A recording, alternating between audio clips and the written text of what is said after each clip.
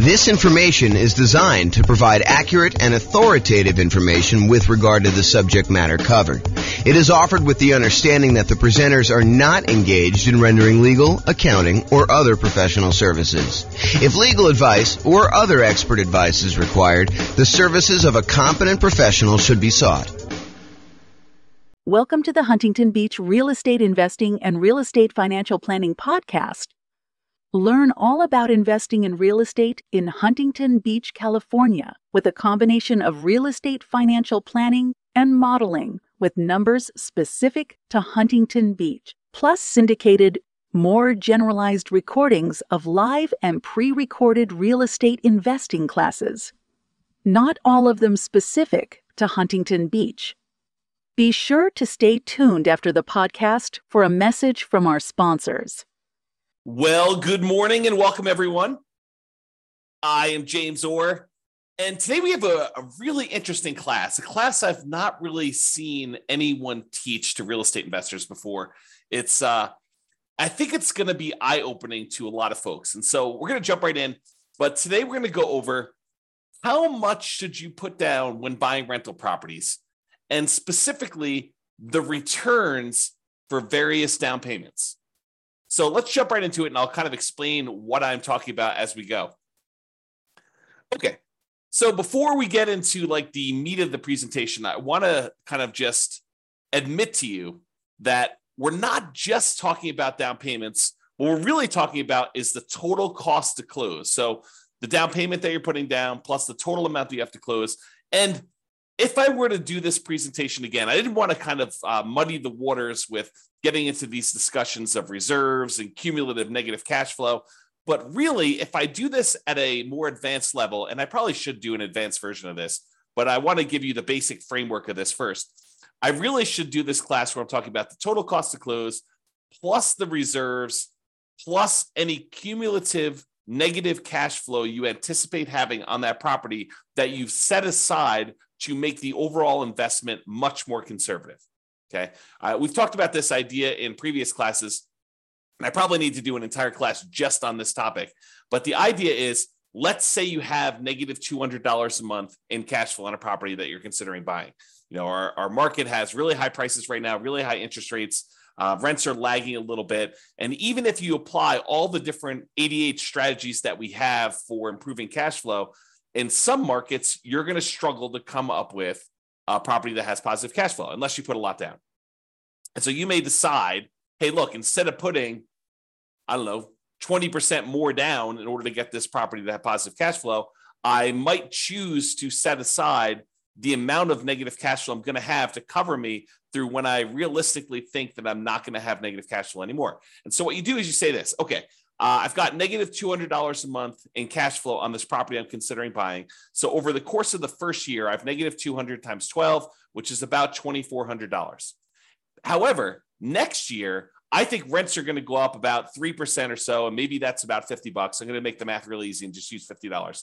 So rents are going to go up by about $50, which means my cash flow is not going to be negative $200 a month in year two. It's going to be negative $150. And I'm doing some really oversimplified math. Yes, you want to do the actual math to do this, but I'm just kind of doing some really rough math to show you exactly how this works. So $200 a month negative in year one. Now, because rents went up $50, you have about negative $150 in year two, which is about $1,800 negative cash flow. In year three, rents go up again a little bit, about 3%, which means about $50 a month in this case, for example, to make the math easier. So instead of having negative $150 a month in cash flow in year three, now you only have negative 100. You do that. So negative 100 times 12 months is about $1,200. The next year, rents go up a little bit more. You have $50 a month negative. So that's about $600 for the year in negative cash flow. And then after that, when rents go up again a little tiny bit, you have $50 more in rent, you don't have negative cash flow anymore. And so we could look at the next few years and say, well, in year one, we had negative 2,400. In year two, we had negative 1,800. In year three, we had negative 1,200. In year four, we had negative 600. And if we add all those together, which I probably should do that because I've used this example several times, but if you go add all those together, maybe it's negative $6,000. I don't know exactly how much it is. Add them all up and find out how much it is. And so if you say to yourself, look, I have this negative $200 a month in cash flow. If rents go up just a small 3% per year for the next, whatever that is, 5 years, the chance of me having negative cash flow after 5 years is really low. So I could take $6,000, set it aside in addition to my reserves, knowing that that will help cover any negative cash flow I might have on this property for the reasonable future that I see with having rents go up a tiny bit each year. Now, with that being said, do rents always go up? No, they do not. Is it possible you have a tenant in there and in order to keep the tenant in there, you don't raise the rent $50? Sure, and so it's only $25. If you want to be more conservative about this, set more aside. But the idea is it'll make you much more conservative, much safer to set aside the reserves you need, and then in addition to that, counting up the cumulative, the additive total of the amount of negative cash flow you're likely to have until you get to the point where it's likely to be positive. And you can look at this in the world's greatest real estate deal analysis spreadsheet. Just go download the spreadsheet, realestatefinancialplanner.com/spreadsheet. And you can look at this in the override section. It'll show you the cumulative negative cash flow you have on this property over whatever time period it is, and then set aside that money. Will it protect you 100%? No. Will it make you much safer than not doing this? Absolutely. And that's the idea, is I want to see you stay in the game. I want to see you be successful over a long period of time, not just buy as many properties as you can. And then when you have some type of downturn, you've got these, alligator type properties that you have negative cash flow on, and you're unable to hold through the down period. Okay. So before I get into today's class, we're talking not really just about down payment. What we're really talking about is total cost to close plus reserves, plus those cumulative negative cash flow numbers. But now that I've said that, I'm telling you, I only use down payment to do the charts I'm doing today because I wanted to keep it simple and not mess it all up with all the reserves and total cost to close and the cumulative negative cash flow part. So in the future, I probably should do all of them together. Okay, that being said. So the question is this: how much should you put down when buying rental properties? And I think for a lot of real estate investors, it's, well, how much do I have to put down? But if you have a lot to put down, it becomes a really interesting question. It becomes the question of, what is optimal? What is going to be the best amount to put down? And part of you start thinking about this in terms of, well, what's my overall return going to be on the amount that I have to put down? Okay. So when you start thinking about this, here are some considerations. If you're going to do like a nomad strategy or a house hacker strategy where you're moving into the property and then you're ultimately going to use that property that you live in as an investment, whether that's nomading where you live in there for a year and then you convert it to a rental after a year, or house hacking where you're buying a property where you could rent out part of it, either renting rooms or you buy a duplex, triplex, or fourplex, and you're able to rent out the other units. Like whatever strategy you're doing where you're doing as owner-occupant interest rates are better than non-owner occupant interest rates. And significantly better. So if you're going to move into a property and live there, the interest rate you're going to get from a lender for putting the same amount down is going to be better than if you put the same amount down as a non-owner occupant, if you bought it as an investment property where you did not plan to move in. So imagine you're putting 20% down in the property. The interest rate you get for putting 20% down if you're moving into the property is better than if you're putting 20% down and not moving into the property and buying it as an investment. So there's an advantage to move in terms of interest rates. And we're going to show you some charts related to that here in a second. Okay. In addition to that, the percentage down payment you put down can have a significant impact on your interest rate as well. And this, I think, makes sense to a lot of people. If you put only 5% down, the interest rate is probably going to be higher than someone who puts 20% down. And why? I think one of the reasons why is there's added risk to the lender. And the lender says, hey, look, for this added risk, I want a higher return on my money because there's a better chance that you are going to be foreclosed on, that you're not going to make the payments, you're going to walk away from the property, and that you're going to do it. I mean, just think about it from a very practical perspective. Think about it from your own perspective. If you put nothing into a deal, if you put nothing down in the property, you have nothing to lose except your credit score and reputation by walking away from the property. So I think a lot of folks are like, I have no money invested in this deal. If I walk away, I didn't lose any money. I just don't have the property anymore. And yeah, I got bad credit, but maybe I didn't have good credit to begin with, right? So the thought is you put 20% down, now you're much less likely to walk away from the property. And from the lender's perspective, they have a cushion of equity where if you walk away, they could sell the property even at a discount and probably get all their money back or most of their money back. And that's why they like you putting 20% down. Okay. So whether you decide to own or occupy, or you don't own or occupy and you buy an investment property, the interest rates vary based on that. And the amount you put down percentage-wise impacts the interest rate as well. Now, some returns, remember there's 4 returns when we buy investment properties plus reserves, but there are 4 primary returns when we buy investment properties. We talk about this when we talk about my return quadrants. Appreciation, the tendency for property values to increase over time. That's what appreciation is. The tendency for property values to increase over time. Cash flow, the amount of cash flow you have. You take all the income on the property minus all the expenses on the property. What's left over is your cash flow. So the cash flow on the property, your debt pay down, how much you're paying down on the loan with each payment that you make over that whatever time period you're measuring. And then finally, the tax benefits of owning that rental property, what we like to call cash flow from depreciation. It's really your depreciation benefit times your tax rate, tells you approximately how much you're getting back in taxes by owning that rental property. Okay, so you have all 4 areas of return.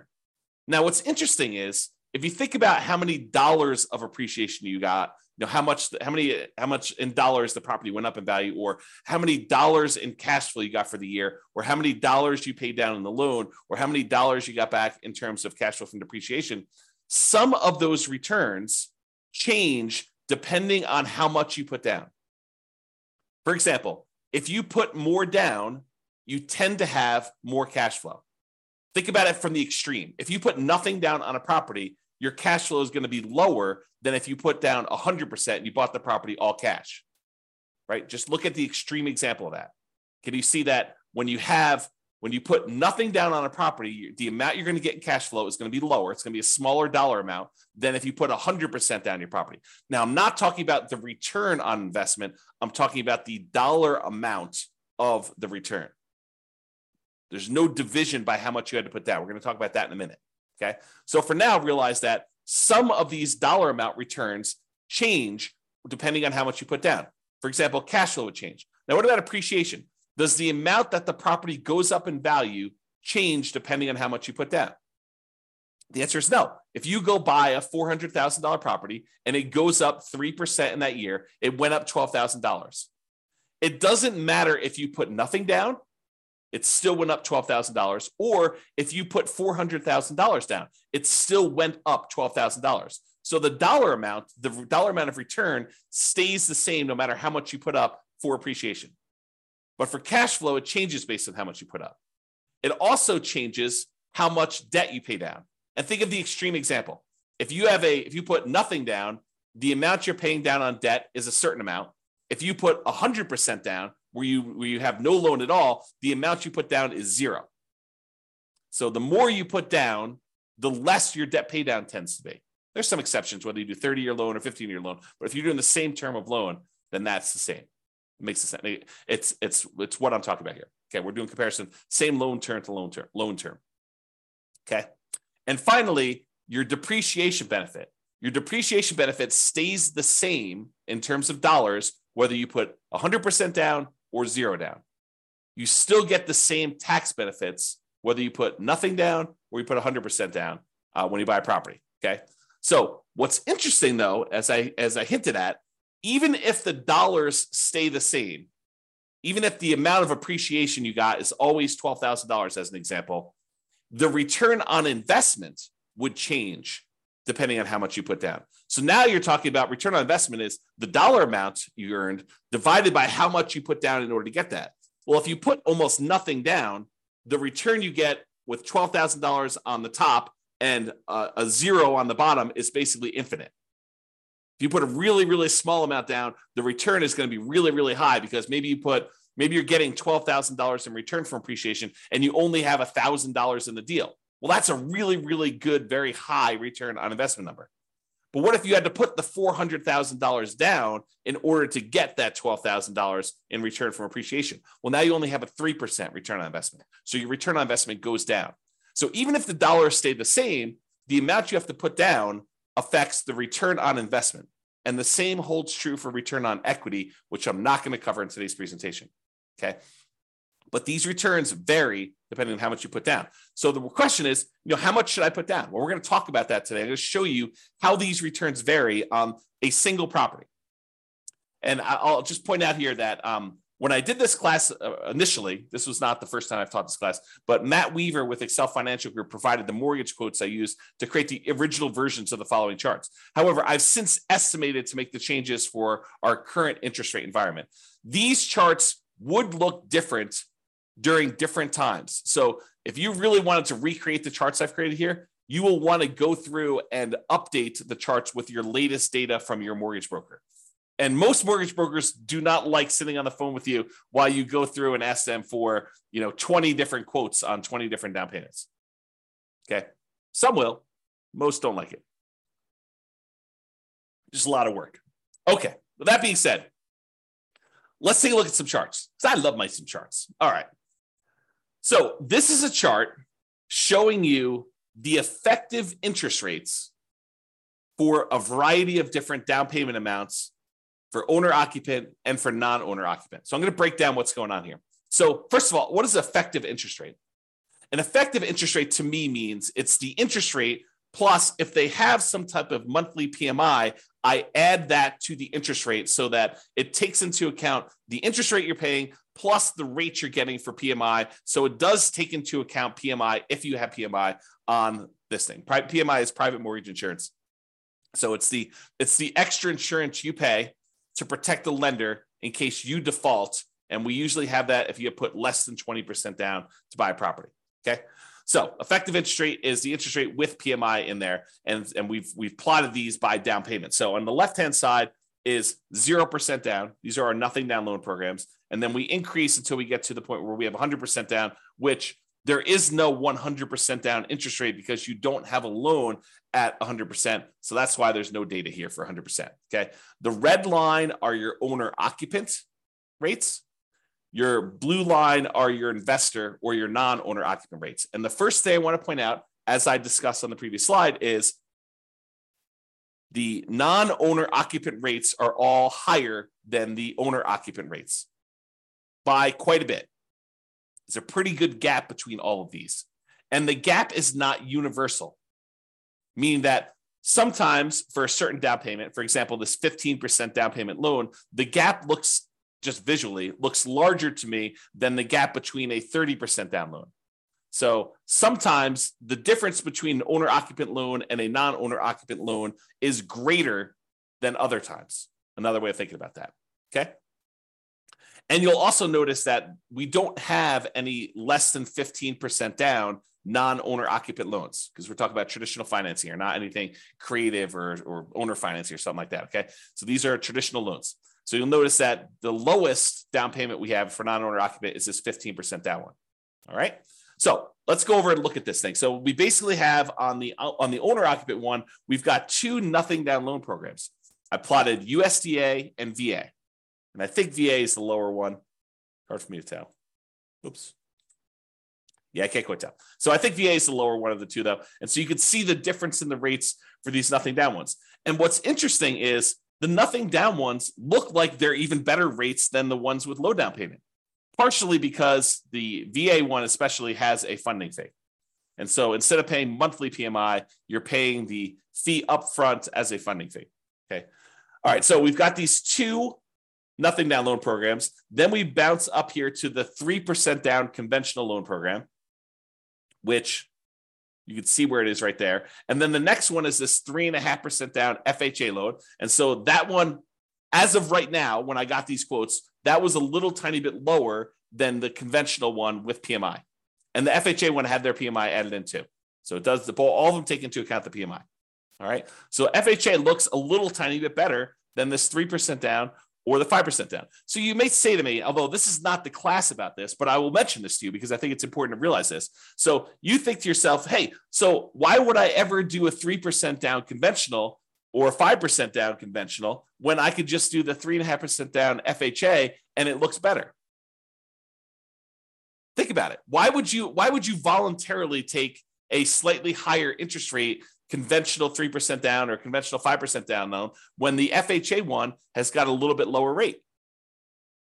It's because FHA PMI, the mortgage insurance premium, which they call MIP, but the mortgage insurance premium for FHA never goes away. It stays with you for the full 30 years of the loan. whereas the conventional PMI goes away when you get below 80% loan to value. So you do have a slightly higher effective interest rate on the conventional loans, but it's only for a few years until you pay down the loan below 80% loan to value. And then it drops off. And then the interest rate's probably better. We'd have to go check, see what the base rates are for those, what the rate is without PMI. But that's one of the reasons why you might voluntarily take the higher interest rate for a shorter period of time, because you have a little bit of pain up front, but then that goes away without having to refinance out of the loan. Where FHA, you'd either change loans, sell the property, or refinance and get rid of that PMI by doing a different loan type. All right, then continuing on here. So the interest rates then drop off with the more you put down. So it's a little bit less if you put 10% down, a little bit less if you put 15% down, a little bit less if you put 20% down. And then there's a pretty big drop off going from 20% to 25% on the owner-occupant loans. Then a little drop to 30, little drop to 35. Looks like they're pretty much the same going across here to 40 to 50, little drop to 60, maybe the same for 70, and then a little increase for 80, which I think is because the amount you're borrowing is getting smaller. And then the lender's like, hey, look, I want you to, because the loan's so small, we have to charge a little bit more for that. And then it goes up when you get to 90% for what I believe is to be the same reason. I don't know the reasons why these all go up. This is just what they are, okay? So realize that the curve is not linearly down. It changes differently based on how much you're putting down there. Okay, then on the non-owner occupant ones, we have a really high interest rate for the 15% down.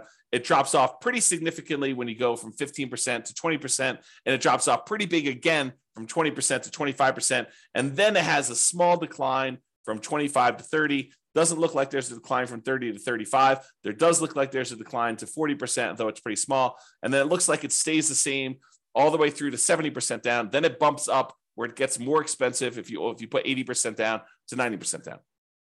So this is just the interest rate.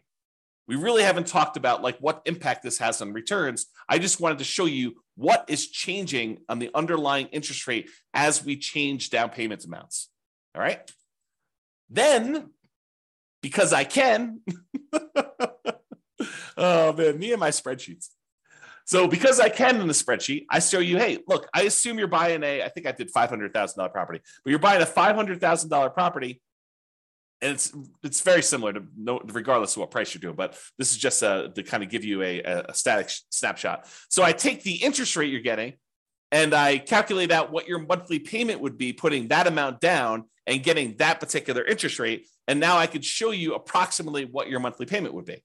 And you could see the monthly payment for the non-owner occupant, the blue line, is higher than the monthly payment for all of the corresponding owner occupant ones. So the thought is, if you can get an owner occupant loan, if you're willing to do Nomad or House Hack, you're going to have an advantage in monthly payment, which is going to result in you having slightly higher cash flow with the same strategy, right? So if you do owner occupant, you get a better loan, you get better monthly payment, so you have better cash flow if you decide to put the same amount down. So in this case, the 0% down ones, they're right here. This is the 3% down loan, which is interesting because the monthly payment for the 3% down conventional financing is really a little tiny bit less than if you had put a full 15% down non-owner occupant. Mind blown. So you could put 3% down as an owner occupant and have just the tiniest bit lower monthly payment than if you had a 15% down non-owner occupant investor loan, which is crazy to think about. In fact, all of the loans are cheaper than that 15% down non-owner occupant, if I'm looking at this right. Okay. All right. FHA loan is a little bit cheaper than the 3% down. Again, for that reason we talked about before. The 5% down is cheaper than the 3% down. And then this is the 10% down. And the 10% down, putting 10% down as an owner occupant seems to have slightly better mortgage payment than if you put 20% down as an investor. You put half as much down, 10%, if you're willing to move into the property, live there for a year, then convert the property to a rental, or if you're willing to buy a house hack and you're willing to live in the property and do that there. Okay, so that's kind of interesting. Then there's 50% down, so you can just see how these go until eventually you get down to putting 100% down. The payments are both zero. Okay, and these do include PMI. So it's principal, interest, and the PMI payment. Okay. All right. I think that's all I had to say about this chart. Then this shows you if we have an owner-occupant loan and a non-owner-occupant loan with the same down payment percentage. For example, we don't have non-owner-occupant loans, investor loans, for less than 15% down. So we can't compare, 0% down, 3% down, 3.5% down, and 5% down, and 10% down. But we do have a 15% down loan for both the owner-occupant and for the investor loans. And so now I could show you just the pure dollar amount difference between these two loan payments, if you got an owner-occupant and a non-owner-occupant. And so for putting 15% down, the monthly payment difference, which is also, by the way, probably the difference in cash flow, the improvement in cash flow, it's $500 better if you put 15% down to be an owner-occupant than to be a non-owner-occupant. So in other words, it's a $509.68 according to this. Of course, your interest rates will vary, so it'll be different, but about $500 difference in cash flow and monthly payment if you decide to do the owner-occupant version of this strategy versus the non-owner-occupant. That's a pretty big incentive. If you want to improve cash flow, if you're in a market where it's really hard to make things cash flow, this could be a difference. This could be a difference maker. I mean, it's $500 difference, putting 15% down. If you put 20% down, it's about $350 different. So it'll be $350 better if you put 20% down as an owner-occupant versus putting 20% down as an investor. For putting 25% down, it's $357 different. For putting 30% down, it's $331. For putting 35% down, it's $332. For putting 40% down, it's $282. And these are getting smaller. The differences are getting smaller with the more you put down, with the exception of being 80%, which, for all I know, there could be some really weird, wacky, kind of thing that happened when you're doing that. So the overall trend, though, is the more you put down, the smaller these differences are going to be in monthly payments, which you'd almost expect anyway because you're borrowing less. So you'd expect the differences to kind of scale that way anyway. Okay, so you can see now this difference between non-owner occupant and owner occupant and the impact that putting different down payments has on how much you'll have in cash flow. Pretty significant. All right, so we talked about this idea that return in dollars is different than return on investment. So we're going to first start by looking at return in dollars for a variety of down payments. And remember before, I told you about the 4 different areas of return. You have appreciation, the tendency for property values to increase over time. You have depreciation, which are those tax benefits of owning a rental property.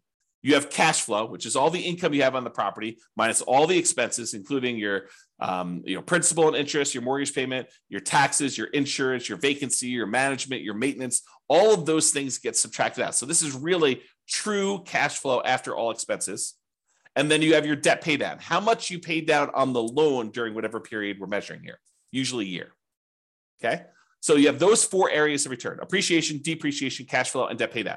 And each one is shown on this chart using a different color. So appreciation is blue, depreciation is yellow, cash flow is green, and debt pay down is red. You'll notice they also match the colors we typically use when we talk about the return quadrants, because these are the returns in the return quadrants that we talked about. All right. Now, what I did here is I showed you the amount. It's an annual amount from year 1, assuming you can rent the property in year 1, which technically you can't rent an owner-occupant property in year 1 because it's an owner-occupant property unless you're renting, getting tenants in there, and it happens to be the same amount you're getting for regular rent. But it shows you the amount annualized return, and I'm using year 1 just to make the math simpler. And it shows you all the different loan types. Right here is the cutoff. Right here is the cutoff between owner-occupant, and then these to the right of here are investor. So you could see where they kind of like change pattern abruptly. That's where it changes from owner-occupant loans. These are all the owner-occupant loans, and these are all the investor loans. And so I show you the down payment amount. So these are the 2 0% down ones. This is 3% down, 3.5% down, 5% down, 10, 15, 20, 25, all the way up to 100% down. And then we switch back over to investor, 15%, 20%, 25, whatever it is to get through all theirs. Okay? All right.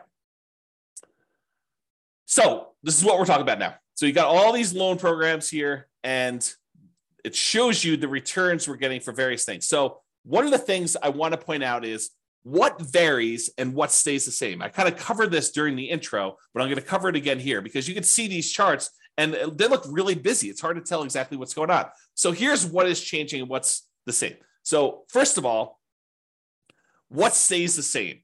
What stays the same is appreciation. The property value is going up that amount no matter what you put down on it. And then depreciation. The tax benefits you get from owning that rental property are the same no matter how much you put down. Okay, so that's these two over here. And it shows you the dollar amount is the same no matter what loan program you got. It looks like in this particular case on about a $500,000 property, which I believe is what I use for this, it's about $18,000 a year in benefit from that first year. And about $15,000 of it is appreciation, is the property value we're estimating is going up about 3% a year. It's about keeping pace with inflation, if you think of it that way, on a $500,000 property. And then here's the depreciation benefit, the tax benefits of owning this rental property, the cash flow from depreciation, how much we're getting there. And you can see that difference there. Okay, about $3,000 or so. All right. Now, what changes? Well, depending on how much you put down, it varies how much you pay down on that loan. And depending on how much you put down, it varies how much cash flow you're getting. And so you can see that there's a whole bunch of these early on where you put 0% down or 3% down or 3%, 3.5% down or 5%, 10% or 15% down, or even 20% down for the owner occupant ones where you'd have negative cash flow with the property that I picked. In your market, it may be positive, but you're more likely to have negative cash flow the less you put down. Think of it this way. What is cash flow? Well, what is negative cash flow, rather? Negative cash flow is really a deferred down payment. If you had put 100% down, you wouldn't have the negative cash flow, right? Put 100% down in the property, then you don't have a mortgage on it, the property would cash flow probably. You put 10% down, the property probably still cash flows. You put 20% down, you put 90% down, the property still cash flows. You put 80% down, the property still cash flows. But the less and less you put down, the less and less your cash flow is likely to be. And so you get to the point where you put a little down and you probably start having negative cash flow. So what is that negative cash flow? That negative cash flow is a down payment that you did not make. You're almost making the down payment monthly that you should have made to have positive cash flow. So negative cash flow is really a deferred down payment. You're making the down payment that you should have made to have positive cash flow to begin with, but you're making it monthly. That's what negative cash flow is. Okay. So if you put nothing down, you have a certain amount of negative cash flow that if you had put a lot more down, you wouldn't have had. So you can see here, though, how much in dollars the negative cash flow is on these properties. And then you can see how much you have in debt pay down. And you tend to have a larger amount in debt pay down with the less you put down. You put down zero down, put nothing down on a property, you tend to have a larger amount of debt pay down. And this sort of makes sense, right? If you're paying off all these loans over a 30-year time period, if you put less down, you have more that you need to pay off over that same period. So you got to be paying more off in order to pay it down. And the amount that you pay down actually does vary a little bit with interest rate. So the interest rate comes into play here too, because the higher your interest rates, the less you are paying down in debt pay down. Okay. All right.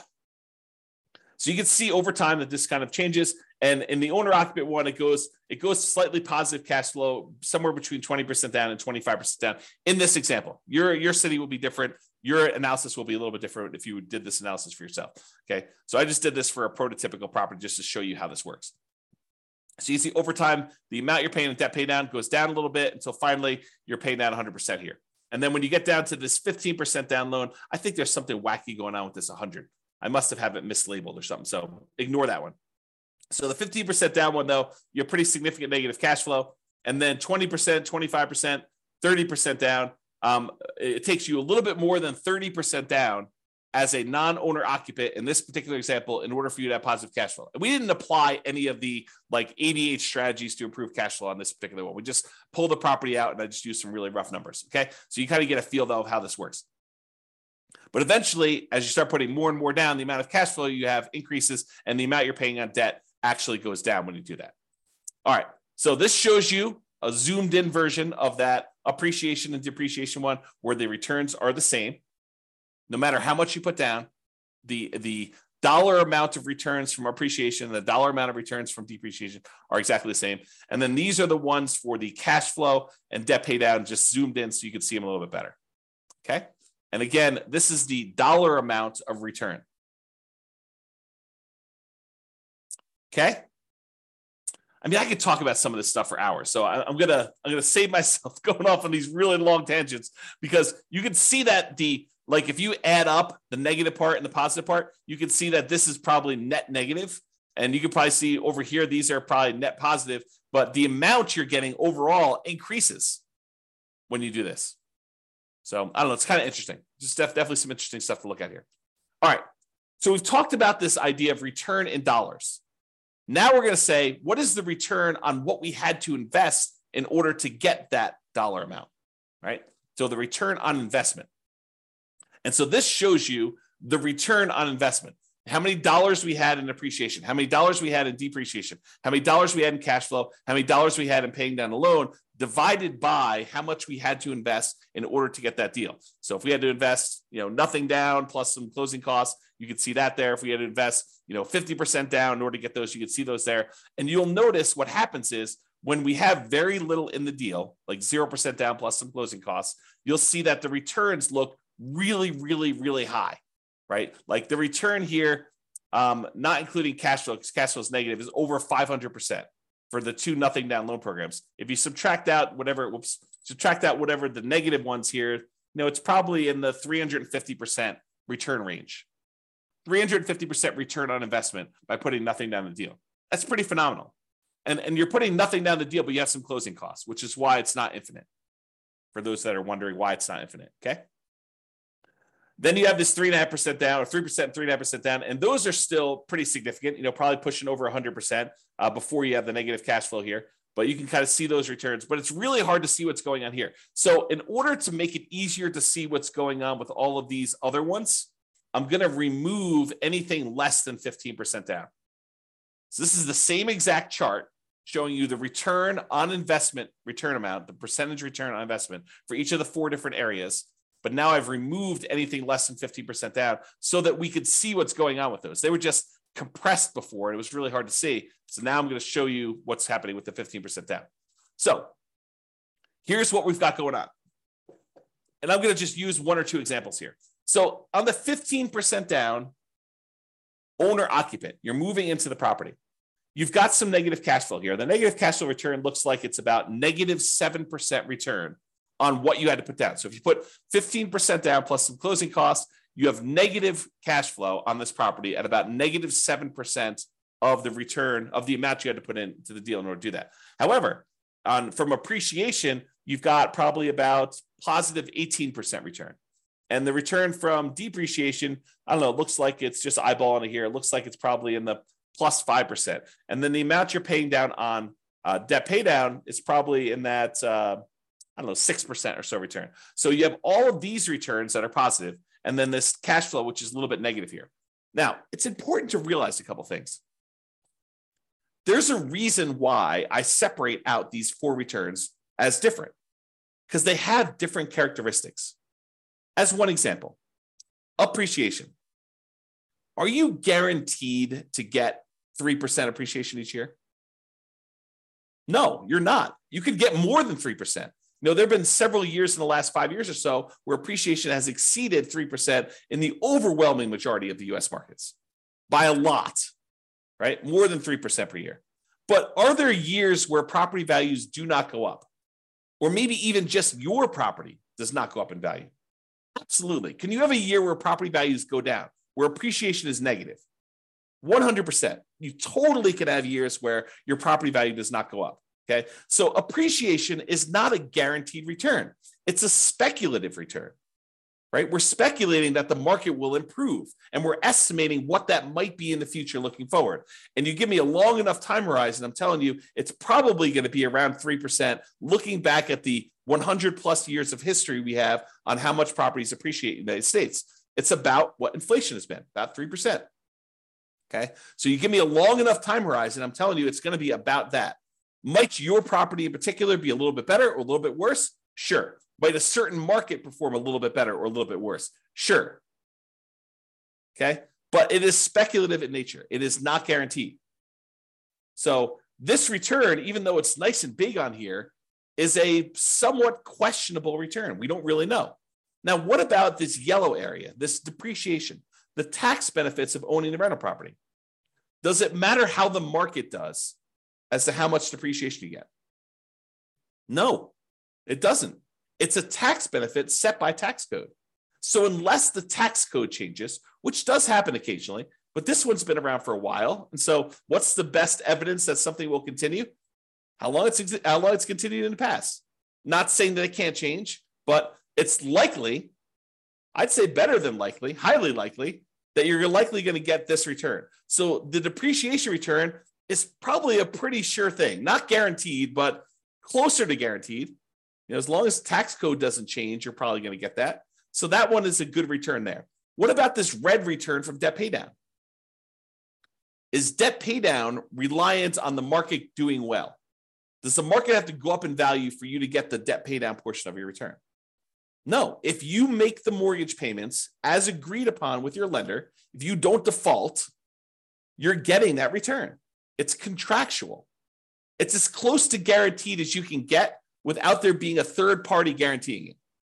Right? It's contractual. You have an obligation to make those payments to the lender. They have an obligation to accept those payments from you. And if you pay down that amount of money, you're going to keep the loan. You're going to get that return on the property. That's how much you're going to pay down the loan, because that's just how the contract is set up. Okay. So it's a contractual obligation you have for debt paydown. So that's not that speculative. It's pretty certain. Now, returns, let's talk about like when you get these returns. So appreciation, the property value goes up by 3%. It goes up by $12,000 in the first year, or $15,000 in the first year. Do you get to pocket that money? No. Unless you sell the property or unless you do a cash out refinance, that is money that's sort of like being deferred until you collect it later. It's what I call cash later. What about cash? What about the depreciation benefit? The tax benefits you get from owning this rental property. Do you get that right away? Yes. You get it in that year. You get it on your tax return. And honestly, you can adjust your exemptions on your paycheck, and you could get it monthly or weekly with your paycheck. You could say, look, I know I'm getting this at the end of the year. Let me go to my job and adjust my exemptions so that I'm being taxed less, because I know at the end of the year, I'm getting this big block back from owning this rental property. I'll just take it in with my paycheck instead. I'll pay less taxes in because I know that at the end of the year, I'm not going to have to pay taxes because I've got this benefit coming to me at the end of the year. So you can even adjust it up and get it weekly with your paychecks, or biweekly or monthly, whatever your paycheck period is. Okay. So you could do that. So some of these are returns later. Some of them are returns now. Some of them are speculative and kind of like dependent on the market, which cash flow is also another one that's speculative, dependent on the market. And some of them are cash later, or are not speculative. They're more guaranteed, more certain. Okay. So you can see that all these returns are not the same. So you may prioritize some returns over other returns when you're thinking about these and making these investments. All right. All right. So we got these couple different returns here, and you can see kind of like how the numbers vary over time, that the return on investment varies a lot depending on how much you put down, but you may go from having this negative cash flow to having this positive cash flow. And even though the return overall is lower, the return from cash flow is positive here, it's negative here, and negative here, small and negative down here, and a 25% down. Okay. And you can see how they compare to the investor loans versus the non-investor loans, the owner-occupant versus the non-owner-occupant loans here. So, for example, a 25% down, looks like the return's about, 18% here. For 25% down for the non-owner-occupant, it looks like it's about 18 minus whatever this is. So minus like 3 or so probably about 15. So it's a little bit less as a return on investment by doing the investor loan for 25% down, as an example. Okay. All right.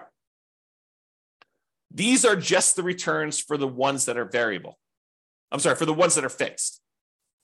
So the appreciation and depreciation, the dollar amount doesn't change, but now that the return, the amount that you had to invest in order to get those varies, now you can see that the fixed dollar amount returns are still varying once you put money down, so you can see how those change, okay, over time. And then these are the ones that are variable based on the loan to begin with, and they're variable based on how much you put into the deal. So for example, You put 30% down here, you can see you have the return just from cash flow and debt pay down is pushing, high 4%. But it doesn't get really, really crazy for the majority of these, right? It's still sub 5% for all these. It just changes which one you're taking the return in. This is sort of my idea of deal alchemy. Do you want to move your return from debt pay down to cash flow? Well, you put more down, you can get less debt pay down, and you're going to get more cash flow. But the return is largely similar, right? It's not varying a lot, varying a little, but not a lot.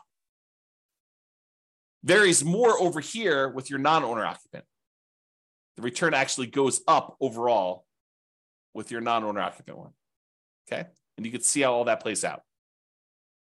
All right. So in conclusion, pretty cool stuff, right? Interest rates vary based on owner occupant and non-owner occupant pretty significantly. Interest rates vary based on the loan program, which makes sense to you, right? Doing VA loan versus USDA loan program changes a little bit. Interest rates vary based on down payment amount, which I think is surprising for a lot of folks. Some dollar returns vary depending on how much you put down. So you put more down, you get more cash flow. You put more down, you get less debt pay down. Others don't. Doesn't matter how much you put down, your appreciation, the dollar amount of appreciation is going to be the same. Doesn't matter how much you put down, the dollar amount from depreciation, the tax benefits of owning the rental property are going to be the same. And not all returns are the same. Each return type has different characteristics. Some are speculative, some are not speculative. Some are cash now, some are cash later. So some have different tax rates, some have the other tax rates. The time you take to learn about these differences, to understand them and apply what you learn to your own situation is worth doing. You should go ahead and take the time and think about this stuff and think about what makes sense for you, what your goals are, and how to do that. Okay. If you need help applying this, that's what we're doing in the coaching stuff. So go ahead and reach out about doing that. All right. That's it. This has been James Orr. Hope you've enjoyed this class. I certainly did. I think we should do an advanced version at some point in the future. If you think we should, go ahead and reach out and let me know. We can go ahead and do those. And this has been James Orr. Have a great day. Bye-bye for now. With home prices up, mortgage interest rates up, and rents up, but not quite enough to counteract the higher prices and interest rates, cash flow on rental properties in Huntington Beach is harder than ever. Book a call with the Real Estate Financial Planner to apply our proprietary 88 strategies to improve cash flow on your rentals. See the show notes for a link to schedule your call and improve your cash flow today. If you're a real estate agent, lender, or professional in Huntington Beach that wants to help our real estate investor listeners, consider reaching out to learn about collaboration opportunities with this podcast. We'd love to add more value to our listeners by having you assist our investors buy, sell, and finance their real estate investments. See the show notes to schedule a call to discuss collaboration opportunities.